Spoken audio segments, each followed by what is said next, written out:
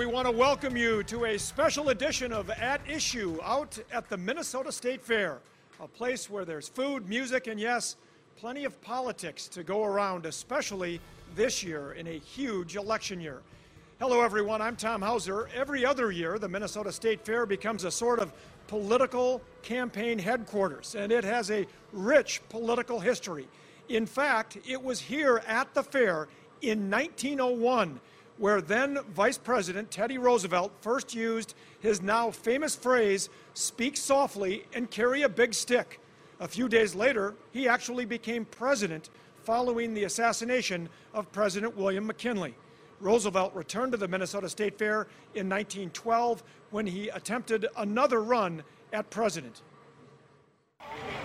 Looks like another good day at the fair. You a Harley rider? You bet. I don't believe in politics, I believe in results. And who can forget former Governor Jesse Ventura? He changed the way politicians interact with potential voters out here at the State Fair. Ventura became a serious contender after appearing at the State Fair 20 years ago, back in 1998. The momentum that started here at the fair propelled him to winning the governor's race. Again, that was 20 years ago. Now, that strategy is something Minnesota candidates have been trying to replicate ever since. So don't be surprised if you run into a few political candidates out here at the fair during this busy election year. Have a wonderful day. The Minnesota State Fair is a politician's dream. 200,000 people a day in one place at one time.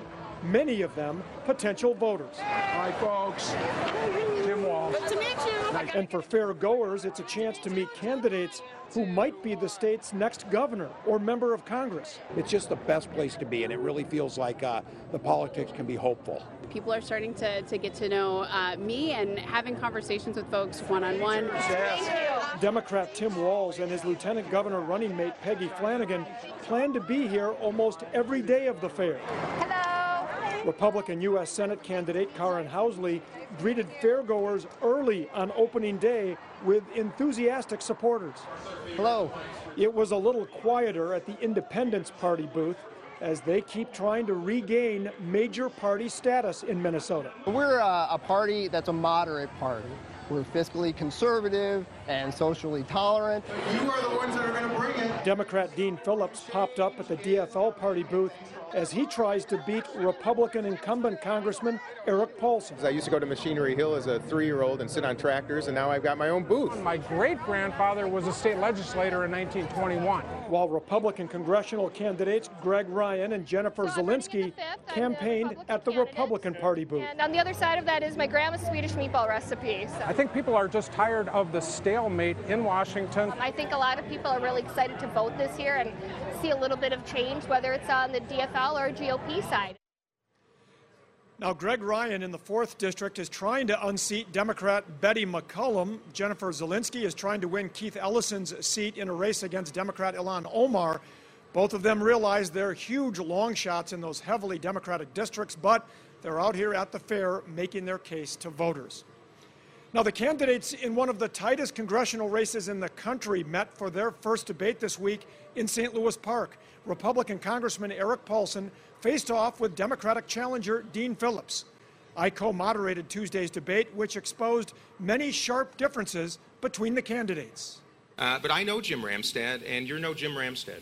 The two candidates engaged in occasionally feisty debate, like when they talked about who would best represent the 3rd District, like former longtime Republican Congressman Jim Ramstad.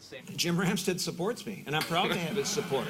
I'm proud to have his support. I don't know if that's true anymore. The two also battled over the impact of the Tax Cut and Jobs Act, which Paulson voted for and said is leading to an economic boom. Weak growth, which is what we were seeing under the last 8 years, was not acceptable. Sure, people like Dean Phillips and those who are well off will do fine under those circumstances, but the rest of us, we won't do well in an economic depression. And that was only just around the corner. Phillips said there are parts of the tax bill he likes, but he would focus more on middle-class tax cuts. But the promise of this bill was to accrue benefits to the middle class. I'm afraid that 80% of the benefits went to people who don't need it and corporations that, frankly, don't need it. They also differed on health care, including Phillips' proposal to allow anyone to buy into the government's Medicare health insurance plan, while also fixing parts of the Affordable Care Act. I think when Dean talks about a Medicare buy-in, that's no different than expanding Medicare that is already in tough straits for the future. I believe expanding Medicare is a buy-in option. By the way, buy-in means that people pay for the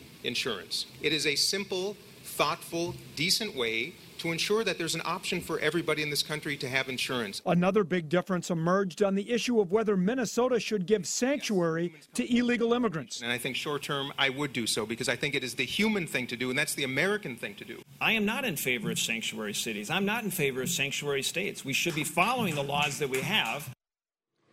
Now, believe it or not, the two candidates did agree on one thing. They will participate in several more debates before the November election.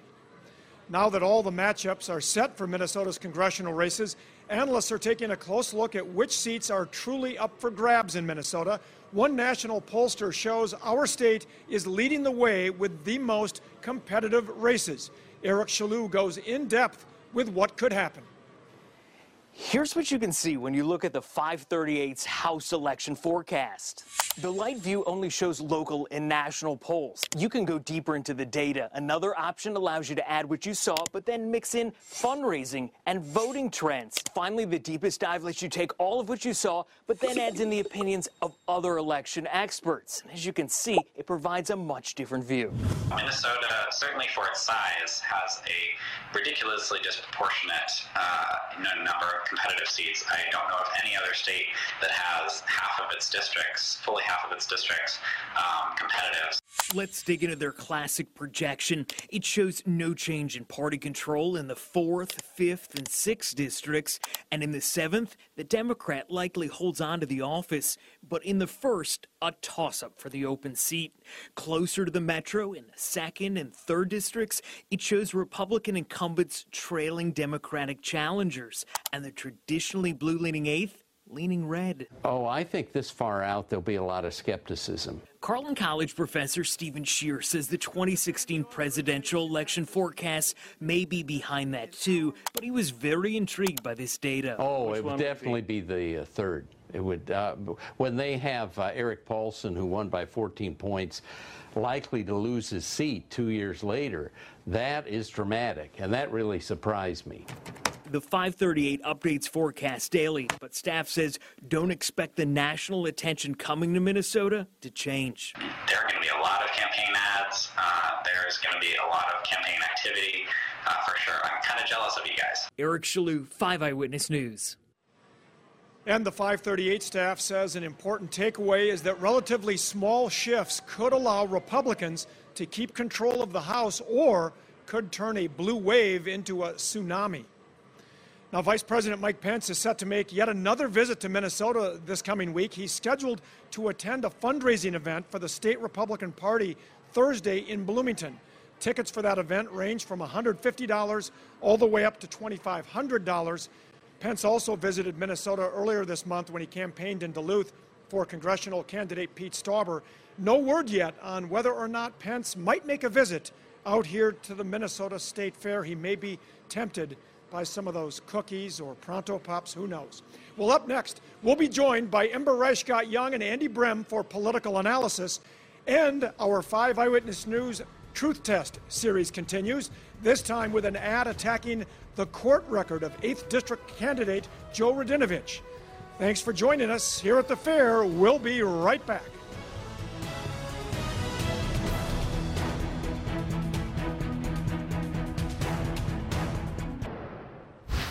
And welcome back to At Issue at the Minnesota State Fair. We're glad to be out here. A new attack ad is out, no surprise in this very hectic election season we're embarking on. This one focuses on one of the candidates running in Minnesota's hotly contested 8th Congressional District. It targets the court record of Democrat Joe Radinovich. He is challenging Republican Pete Stauber for that open seat, and we put this new ad through the truth test. Joe Radinovich votes to raise our taxes, but refuses to pay his own bills. This TV ad from the Conservative Congressional Leadership Fund starts by highlighting a key vote by then Democratic Minnesota House member Joe Radinovich in 2013. Radinovich voted for a $2 billion tax hike, hurting working families. It is true, Radinovich voted for an omnibus tax bill in 2013 that raised $1.1 billion through a new tax bracket for the state's highest earners. It also raised $430 million in taxes on cigarettes and other tobacco products, closed $400 million in corporate tax loopholes, and increased taxes on some estates. It's an opinion to say it hurt working families. But Radinovich was cited 30 times for not paying court fines. This is mostly true, but incorrectly worded. Minnesota judicial records confirm the 32-year-old Radinovich has been cited 31 times between 2004 and 2018 for traffic violations ranging from speeding to parking to no proof of insurance to driving after revocation, including 14 citations between 2016 and 2018. The TV ad doesn't mention it, but Radinovich has had his driver's license revoked or suspended 4 times, including in March of 2018, before being reinstated in April. And after refusing to pay his bills, Radinovich was turned over to a collection agency 8 times. This is true. Dating back to 2013, Radinovich fines have been referred to collection agencies 8 times after non-payment. In fact, 3 unpaid fines dating back nearly a year were paid back just this week. Higher taxes for us, unpaid bills for him. Because this TV ad sticks to facts confirmed through state legislative and judicial records and offers just one opinion without much context, it gets an A- on the truth test. Now, court records also show the fines and fees ranged from $32 all the way up to $306 and totaled over $2,800 and were accumulated in 10 different Minnesota counties. Now, a spokesperson for the Radinovich campaign downplayed the significance of his court record, calling them, quote, primarily parking tickets and a few speeding tickets going back over a decade. They also then went on to criticize the influence of outside spending by special interest groups. And of course, it was the Congressional Leadership Fund that paid for that. You can go to the Vote 2018 page at KSTP.com to see all of our truth tests. You can also let us know if there are any ads or political material you might receive in the mail that you would like us to put through the truth test. Well, we've got a lot to talk about today in political analysis, and joining me, Andy Brem, former staff member of Senator Norm Coleman, and Ember Reichgott-Young, a former Minnesota State Senator. Let's have a round of applause for both of them out here joining us today at the Minnesota State Fair. Let's start by talking about this ad about Joe Radinovich. We did go and we verified everything, Ember, that was in that ad. That's why the ad got an A-. How important is this? As voters go into a voting booth, how important is it, somebody's driving record that is that extensive? Well, you might recall that about 12 years ago, Congressman Ellison had about a dozen parking tickets, but that did not deter his election. So I guess it depends on the constituency. But in this case, I am fearful about it because it looks like there is more than parking tickets here, and that is serious, and a number of fines. Unfortunately, the 8th District is not really lined up well for Democrats. Mr. Stauber is a strong candidate. He didn't have a primary, and so I don't think this is going to help Mr. Radinovich. Yeah, because the Keith Ellison case, of course, he was in a heavily Democratic district where it was not expected to be close. 8th District is once again expected to be razor close. Yeah, I mean, I think this is very serious stuff. I mean, everyone's had a parking ticket now and then, or even a speeding ticket, but this is a pattern of very reckless behavior and then not even taking the simple actions to pay their bills. So, again, I think this represents a legitimate issue and how we'd like to govern. You know, kind of reckless in your personal life, a little reckless probably when it comes to spending and how you'd be voting in Washington. So I cut everybody a little slack for a mistake now and then, but this is a legitimate pattern. And it's difficult to make the case that, oh, this happened so many years ago. Some of them were just this year. He had his license suspended or revoked earlier this year in March of 2018.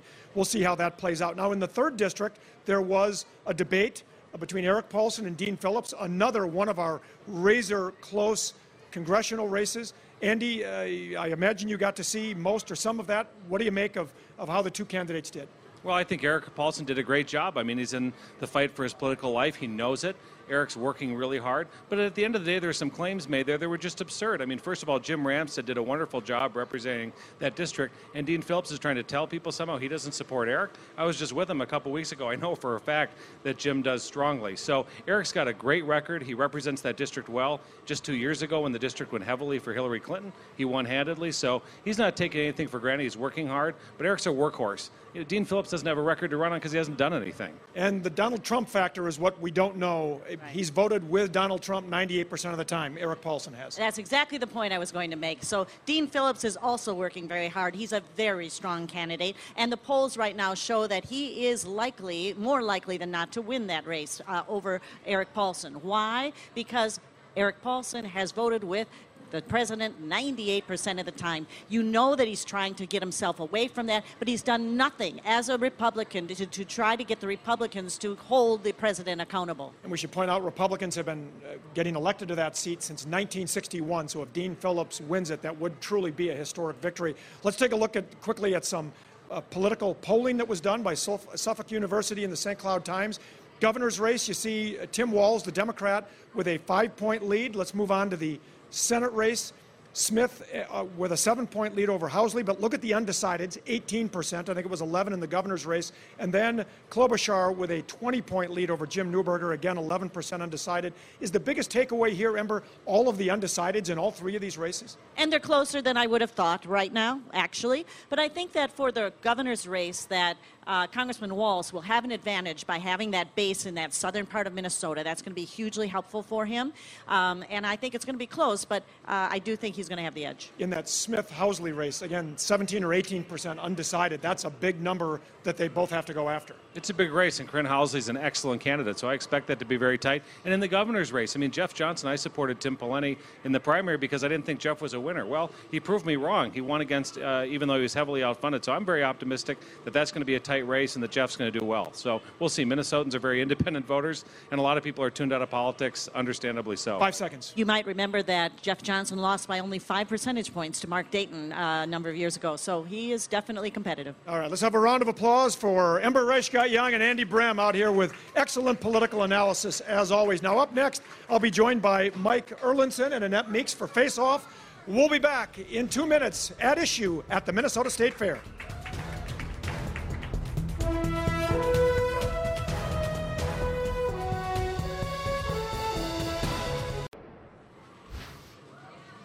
And welcome back out here to the Minnesota State Fair. Time now for our face-off segment. Joining me today, Mike Erlinson, former DFL State Party Chair, and Annette Meeks from the Freedom Foundation, also former Deputy Chief of Staff for Newt Gingrich in Congress. Let's talk about what has gone on in Washington, D.C. Both of you have worked in congressional offices out there in Washington, D.C. There was really a tsunami of bad news for President Trump, including from his personal lawyer, Mark Cohen, Paul Manafort. None of it good news. Mike, what impact might these things have on our congressional races here in Minnesota? All these races, as we've talked about this show, that are so close. Well, there's no question it's going to have an impact on the races because people are going to continue to have to make the decision, do they defend the President of the United States of America and try to stand behind the public policies that he's putting forward but are getting drowned out by his personal problems and the problems of those people around him, whether it's tax fraud by his chairman of his campaign committee or the illegal payoffs that could have been campaign contributions indirectly by his fix-it lawyer, paying off women to be quiet. And now the National Enquirer is brought into this situation where they were systematically purchasing all bad news stories from whoever wanted to share them and then sliding them into a secret vault. And Annette, what Republicans are doing, and I know I've talked to some people and I've read some things this week about Republicans are trying to distance themselves from Trump without alienating Trump supporters, which is a fine line to walk, but they've got to get voters to come out and vote for their local candidate and not make this a referendum on Donald Trump. Well, and Donald Trump won't be on the ballot this November, thankfully, for a lot of candidates. But, you know, I got to remind people, when they voted for Donald Trump, people knew they were not electing a Boy Scout. People knew what they were getting. They wanted change in Washington. That's what they've got. And between now and the election day is an eternity for these campaigns. There'll be many more twists and turns, and there'll be many times people will want to stand behind the president, especially when they're talking about some of the tax cuts and regulation cuts he's done in Washington. And you always hear it's the economy, stupid. And the economy right now is booming. The stock market is booming. Unemployment is down. All of those things are trending in the right direction. But is it going to be enough in these midterms, which generally do not favor the party that's holding the White House? So we'll see what happens with that. Speaking of our local congressional races, you saw the story about Joe Radinovich and his court record. We saw a debate in the 3rd District. Either of those things change the way you're looking at those races right now? I don't think they change much, but they're going to be hotly contested races, right? We have 4 congressional races in Minnesota. You mentioned 2 of them that are going to be 51 to 49, very likely. And so we could have as many as 5 new members as members of Congress from Minnesota, because the 5th congressional district will for sure have a new member of Congress. Your thoughts? I think they will be very contested, and I think most people are not paying attention right now, but I think this is the tip of the iceberg. We're going to see right after the state fair just a deluge of independent expenditure ads in the 3rd, in the 8th, and probably in the 2nd and 3rd as well. Yeah, it's going to be tens of millions of dollars, no question about it. You alluded to the one member of Congress who isn't coming back because he decided to run for Attorney General. That is Keith Ellison. He's got his own issues he's dealing with, the allegations of domestic violence that have still not been fully answered. How is that going to impact Keith Ellison? I think it should impact him a great deal. I think it is shameful that somebody's running to be the chief law enforcement officer of our state has a record of domestic violence against women, alleged domestic violence. I want to point out it is an allegation. But it's gone back a decade, and he needs to answer those allegations truthfully and forthrightly. Final word on this. Well, and Al Franken stepped forward and asked for a congressional investigation. Now, he ultimately was run out of the Senate before that happened, but Congressman Ellison maybe should step forward and ask for a congressional investigation and well to put this behind him. The reality is that it's a very difficult situation, and just like many Republican candidates might not want to stand with Donald Trump, it's a problem right now because no Democrat wants to stand with the candidate for Attorney General. Yeah, that is going to be another fine line to walk, so we'll be keeping an eye on that. Mike Erlinson and Annette Meeks. Let's have a round of applause for Mike and Annette. Once again, a great job here on Face Off. We'll be right back at issue at the Minnesota State Fair. It's a play that Minnesota Vikings fans won't ever forget, and now you can have a replica of the so-called Minnesota Miracle play in bobblehead form. This bobblehead shows Stephon Diggs and Case Keenum in that iconic play from last year's playoff game against the Saints. It's being produced by the Bobblehead Hall of Fame. I didn't even know there was a Bobblehead Hall of Fame. That's all the time we have for now. We want to thank everyone who joined us here at the Minnesota State Fair. We hope to see you again next week for another edition of At Issue.